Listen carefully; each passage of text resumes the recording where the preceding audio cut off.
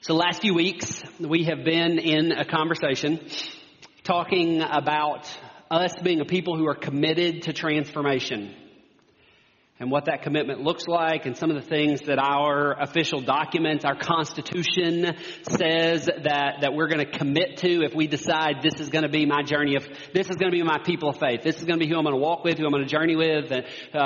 Whether, in the Constitution, that term is a member term. Sometimes we may struggle around that term, but ultimately it's these commitments that we're asking us to come together and join in. So we've been talking through some of them, and all around it has been this idea of radical transformation. That there should be something unbelievable and noticeable and radical and overwhelming that is taking place in our lives if we have truly submitted and surrendered our lives to Jesus. If the Holy Spirit is at work in us, it should be noticeable to others because we're being changed into what the Scriptures call a new creation. So today we're going to be there one more time.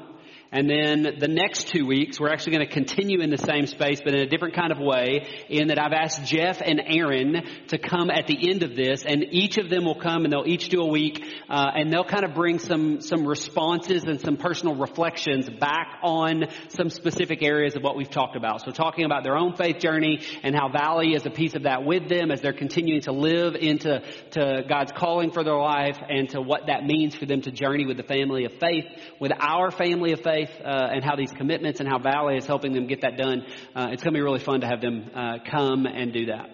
And in this conversation, as we've been talking about it, as we've been talking about transformation and what that looks like, we've mentioned several times, and I want to make sure that this does not get missed.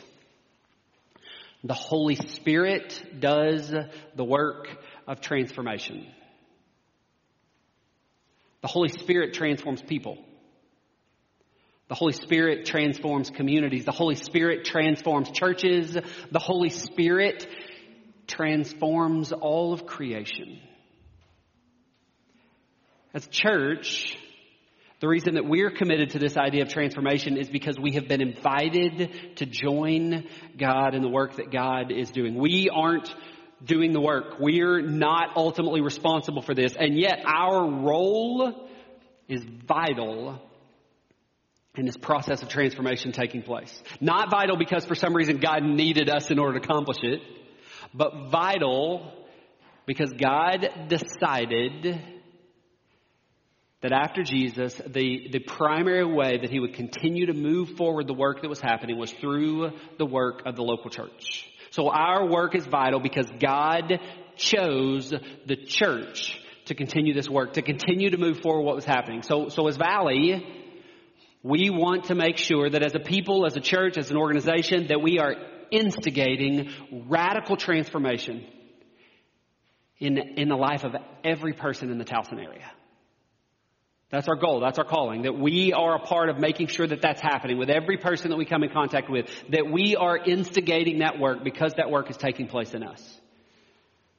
So over the last few weeks, we've been talking through sort of a progression, and I haven't necessarily defined it that way until today, but we have been talking through a progression that kind of builds one thing on another and continues to push itself forward. We started with week 1, and we just talked about radical transformation in general. So in this idea of being committed to transformation, what does it look like for us to experience this idea of radical transformation? And then the second week, we pushed into the conversation about personal transformation. So what does it look like in my life? What does it look like in your life? The Holy Spirit wants to do the work of transformation, wants to bring new life in me. And the Holy Spirit wants to do the same for you. So we look to Paul's words that he wrote in this letter to the church in Philippi. And we focused, as we were looking at one section of it, we focused on 3 words that we believed were important in this idea of personal transformation. We looked at the words love, presence, and surrender. With the idea that these were postures or motivations that we take on, that we live underneath in order to prepare the soil of our soul for the Holy Spirit to do the work the Holy Spirit longs to do. And then last week we moved forward. So from radical transformation to personal transformation into family transformation. We pushed deeper into Paul's words and we looked at this idea of family transformation. And I made a claim last week that was hard for some of us to sit with. I know that some kind of pushed back on that afterwards and even in some conversation this week. This idea that God cares more deeply for the church than he does necessarily any one individual. See, again, already somebody going, wait a minute, hold on. I absolutely believe that it's true. Now that isn't denying or discouraging or discounting the idea of God's deep love for any individual. But the scriptures show us over and over again that God's heart, God's deep heart is for the body of Christ, not just specific individuals. Now in this highly individualized version of Christianity that we as Western evangelicals talk about a whole lot, that's really, really hard for us to grasp. And the downfall of this highly individualized method that we talk about means that we often miss God's deep heart for the church, what God desires to see happen in the gathering of Christ followers. But as we talk about family transformation, we talk about three hopes that God has for the family, for the body of Christ at work. Unity, love for one another, and a shared focus on Jesus and the works of Jesus. These are the distinguishing characteristics of this idea of a new family of Jesus. These are some of the distinctives that we see in a church that has been and is being radically transformed. These are the kind of people that we want to be together, right? And this progression, this move forward is huge because if we miss it and we get stuck in any one area, then we have a tendency to become something less than what God dreamed. It can become really, really dangerous if we get stuck in one spot.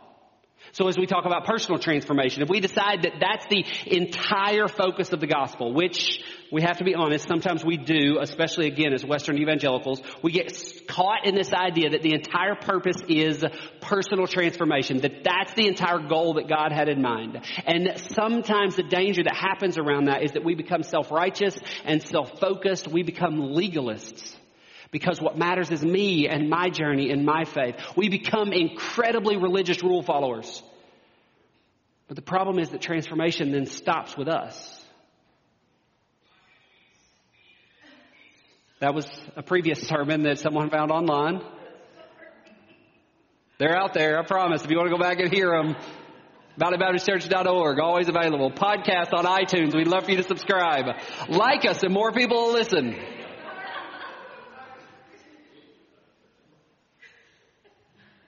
Radical transformation is supposed to be contagious. And when we get focused on just us and it gets stuck there, it doesn't move forward. Now, if it's not personal transformation that we get focused on, but instead this idea of family transformation that we get focused on, this idea that all that matters is the church, that all that matters is what God is doing in the church, that we become this really super sanctified gathering of people. But we have no love and no care and no interest in what's happening in the lives of people outside us. And man, as American Christians, we're really, really bad at this. Because all the time I keep hearing that everything would be better in our country if they just come be a part of us and do things the way we do it. We don't actually care that much about them. We just care that they live our way of life the way we're comfortable seeing it lived. Now, we got really great ways of kind of making it sound a whole lot more sacred than that. But if you really dig down to the core of it, we like people looking like us. And if we get caught on this idea that the entire focus of the gospel is about family transformation, about the church being transformed, then we can become a people who are turned completely inward. Thinking of ourselves as somehow special or set apart. And again, we got great ways of making this religious speak. Because somebody goes, well, the scriptures do say we're set apart, right? Yes, but not to the exclusion of other people. And when we start focusing on that, that's the problem, is we decide that it's to the exclusion of people who don't look like us or think like us or talk like us, who come from parts of the world that we're uncomfortable with or we're scared of, Friends, the kingdom of God has greater aspirations than just religious people continuing to be religious people. Man, the gospel is supposed to have a greater impact than that. So Robert Mulholland, a great professor that was out of Asbury Seminary, says this: spiritual formation is a process of being conformed to the image of Christ for the sake of others. So personal transformation is for the sake of family transformation. And family transformation is for the sake of missional transformation. The change in me, the change in us, is for the sake of those who are beyond us. My change happens so that our change can happen more fully. And our change happens so that change can be experienced in the lives of others. I'm transformed so that we can be transformed, and we're transformed so that all of creation can then be transformed. It's always moving forward. It's always progressing beyond us. Me, us, them. Personal, family, missional, individual, communal, global. The kingdom of God over and over again being propelled forward into more and more of creation. The gospel of Christ constantly propelled forward to impact more and more and more people. Transformation begets transformation, because radical transformation is contagious. And I don't know about you, but just the idea of that gets me fired up a little bit. Gets me really excited about the possibility that that work might be taking place in my life so that it can take place in our lives so that it can take place in the lives of others. And yet there's these biases that we constantly live with. Is that the way you say that word? Is it biases or biases? I never know for sure. Whichever one it is, we have these ways in which we tend to look at things that will often lead us astray. It's that struggle with saying, wait a minute, are you sure God cares more about the church than God cares about just a specific individual? I'm pretty sure. Are you sure God cares more about the world than God cares about the church than God cares about a specific individual? I'm pretty sure. We'll talk more about that in a minute. But there's these biases that give us ways in which we read the scripture that makes us miss things, and often means we have to read between the lines so that we don't miss where the scriptures are trying to push us. Our bias is usually our own personal faith journey. My bias is me. I'm looking towards me. What's happening with me? Perfect example. Philippians chapter 2, verses 12 through 18, which is what we read earlier. When we started this series, or even before, I don't remember how long ago it was, I decided this was the passage we would read today to talk about the idea of missional transformation. And then this week I pulled it out and I read it. And as I read through the entire passage, I went, why in the world did I pick that passage? That passage doesn't have anything to do with the idea of missional transformation. And I was confused, and I thought, well, maybe I wrote it down wrong. Maybe it was the wrong passage. So I read the passage again. And as I read the passage again, I read across this part that we read earlier and continue. Work hard to show the results of your salvation, obeying God with deep reverence and fear, for God is working in you, giving you the desire and the power to do what pleases Him. And as I read that, I thought, well, obviously that's talking about personal transformation, right? That I need to work this personal transformation thing that's supposed to be happening in me. But as I mentioned last week, we have to remember that the letter was written not to an individual, but it was written to a church. So then we go, oh, okay, wait a minute. So yes, it influences my personal transformation, but probably it actually has to do with what's happening in the idea of family transformation. That we all be doing this work of salvation happening in us, and we all be moving forward so that we get it. And the truth is, as I read it, because of my biases, or biases, or whichever, I almost missed where the passage is trying to push us into. What Paul actually wants us to see, because I was reading it from my Chad bias. I was reading it thinking about Chad's spiritual growth plan. I was reading it thinking about how does Chad become formed more like Jesus. And all of that matters. All of that is incredibly important. And secondarily to how does Chad be transformed, it's how do we be transformed? How does Valley start to look more and more like Jesus? Again, incredibly important. But I overlooked where the writing was pointing us, what it was trying to say the whole time, because the whole time it was leading us forward through this progression that I mentioned. Now, again, hear this. We can't miss this. And this is sometimes what we miss when I say things like I did that are a little bit bold about what God perhaps cares more about. Is that we miss it is incredibly important that we be concerned about our own personal formation. Today I leave for Chicago. I go again, and Ruth Haley Barton, who is the teacher that I have been there with, says to us over and over again as we get there, that the greatest thing that Chad brings to Chad's leadership is Chad's own transforming soul. I must be becoming all Jesus has called me to be if I'm going to lead us to do the same. So we don't discount that. We don't throw that out. We don't say that that's unimportant. It's incredibly important that we continue to work hard to show the results of our salvation. That we join God committed to transformation, both personally and as a family.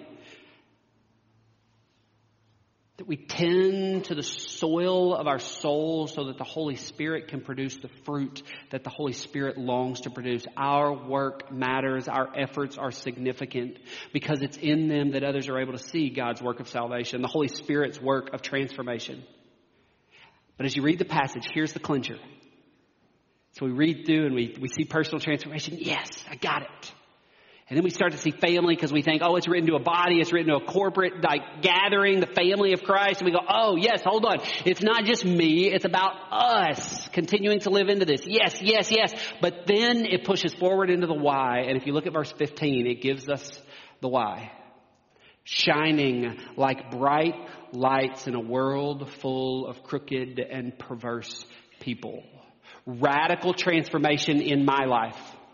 Radical transformation in our lives is a sign of light and beauty in a world of darkness and ugliness. Radical transformation in my life, in your life, and our life is a sign and a wonder of new life to a world of people that only know death. I matter, but it isn't about me. We matter, but it isn't about us. John 3:16, 17, a passage many of you are familiar with. We read it all the time, and we talk about it being this idea of the gospel in a nutshell. It's this really, really great passage, and here's what it says. For this is how God loved the world. He gave his one and only Son, so that everyone who believes in him will not perish, but have everlasting life. God sent his Son into the world, not to judge the world, but to save the world through him. And when the passage says the world, is everybody with me? When the passage says the world, it actually means the world.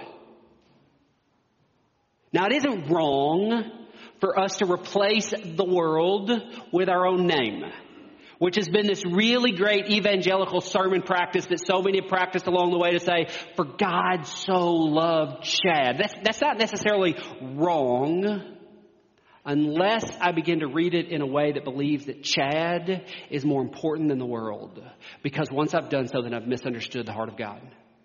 When my misread allows me to discount other people who I don't like as much, I have stolen the power from God's gospel.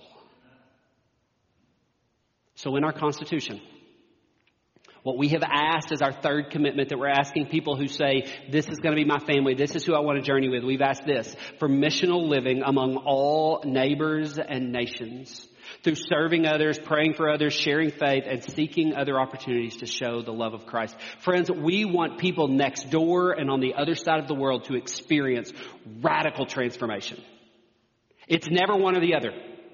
It's never here or there. It is always both and. So we are a church deeply committed to Lutherville, Maryland and Lusaka, Zambia. We are a church deeply committed to Towson and Turkey. We are a church deeply committed to Hunt Valley and to Haiti. And weaved in and out of absolutely everything that Paul wrote to the churches that were coming about in the wake of Jesus' life was this push more and more and more outward. The calling that Paul was placing upon the churches was always missional. Now, he never discounted transformation in the life of the church, in the life of each individual. As he wrote letters to individuals, he called for that in the life of Timothy, and he called for that in the life of Titus. But he was always pushing them to think missionally. He was always pushing them to think beyond themselves, into the church, and out into all of the world. Because transformation is for the sake of others, as Robert Mulholland wrote it. So go back to our garden metaphor that we've used a time or two over the last few weeks. Do you remember that? If you don't, you can go listen to it on the website. Preferably not now, but later.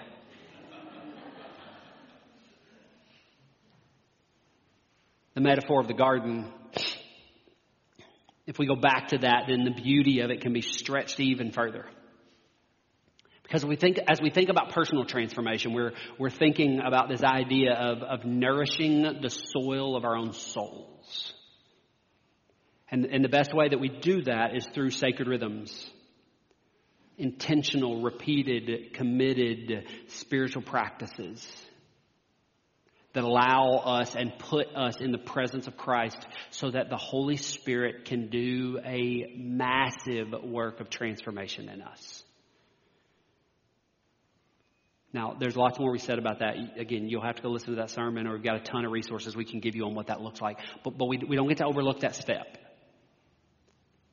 And we think about the garden in that way. It's about nourishing the soil of my soul. And when we stretch it and we begin to look at it in the idea of family transformation, then all of a sudden our garden metaphor changes from a garden in which I'm planting a plant in a pot or a raised bed outside my house, to all of a sudden the idea that we are tending a community garden together, that we're doing this work of preparing the soil, not just of my soul, but of all of our souls. So we come together in this work, and I may be one who's pulling weeds, and perhaps you're adding water to that, and maybe you're trimming trees so that enough sunlight can get in, and maybe you're making sure that there's fertilizer on it, and you're making sure that all the pests are run away, and all together we're doing all of this work because we believe that the work of our shared garden can be done much better when we all do it together. And not just do we believe it, but the Bible actually says it's true. It was never intended to be a solo mission. We are in this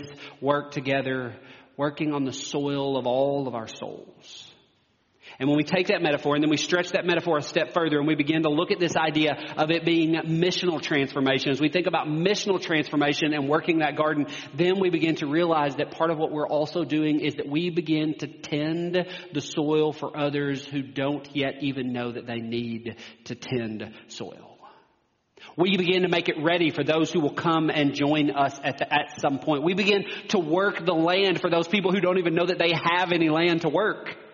We begin to work the soil for those who don't even know that there's an idea that one day they will be able to bear fruit. We begin to work the soil, preparing it for them because they don't even know how deeply they're loved by Jesus yet. But we're getting things ready for them. We're starting the work on their behalf because we recognize that even in our starting the work, they get the chance to see what it means for them to be loved by Jesus through Jesus' people.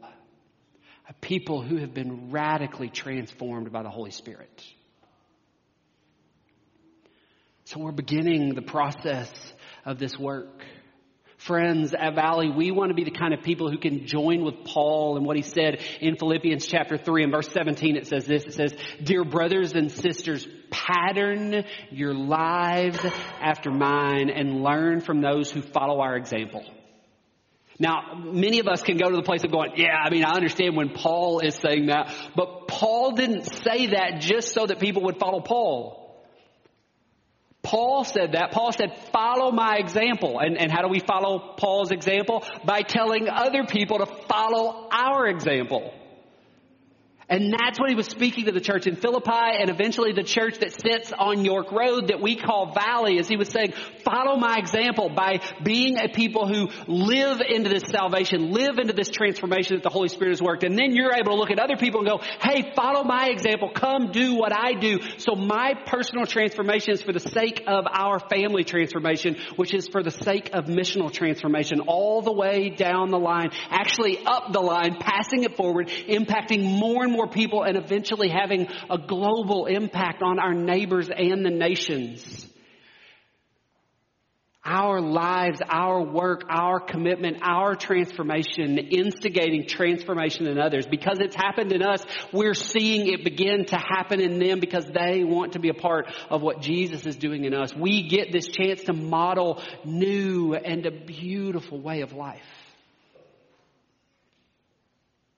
We get this chance to bring people to the place of recognizing that they are deeply loved by Jesus. Earlier I talked about this mentality we get when we get stuck on the idea of family transformation and how often we look at other people and say, oh, if they were just more like us. Oh, if they'd just come to church the way they used to. Oh, if it were just 1980 again. Well, it's never going to be. We're never, ever, ever going to get there. But what we know that this world is desperately looking for, what they're desperately longing for and seeking, is to be loved by someone. So we all look for it anywhere we can look, anywhere we can find it.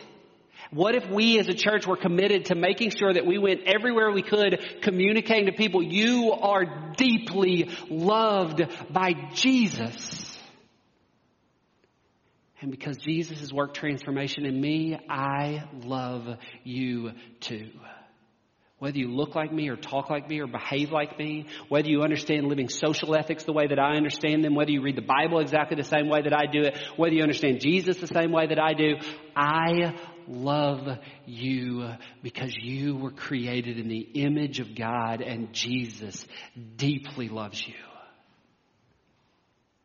We model transformation and we invite them to come and join us in that. We prepare the soil for the day that they're ready to come and eventually join us in that work. Our transformation, motivating the transformation of others, instigating that transformation. We are a people saying together that we are committed to missional transformation because of the transformation that the Holy Spirit has worked in us, is working in us. So we don't skip any steps along this progression. We got to hit them too. But when we do so, there's this really, really cool thing. I don't actually have time to go into this, but there's this really, really cool thing that it actually, the progression becomes a bit cyclical. Do you see that as we talk about it? So personal transformation in me, family transformation in us, missional transformation in others, which goes back to personal transformation in the life of someone else. They join the body and it's family transformation among us. It's once again missional transformation that goes back and impacts the life of another person. It becomes personal, family, missional, and back, personal, family, missional. Because the kingdom of God is supposed to be bringing recreation to all of creation.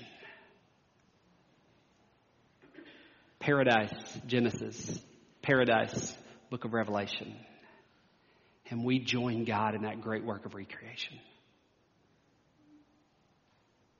Transformed souls, instigating transformation in the lives of others. Pray with me, would you? Oh, Jesus, our Savior. Will you work transformation in me? Will you bring new life and change deep in my soul?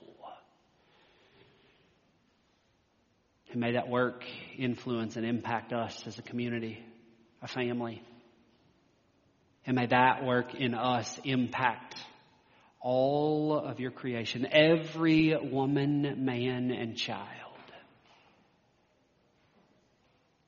and beyond. New creation for all of creation. May we be a people committed to transformation personally and for our family and missionally. In Jesus' name we pray. Amen.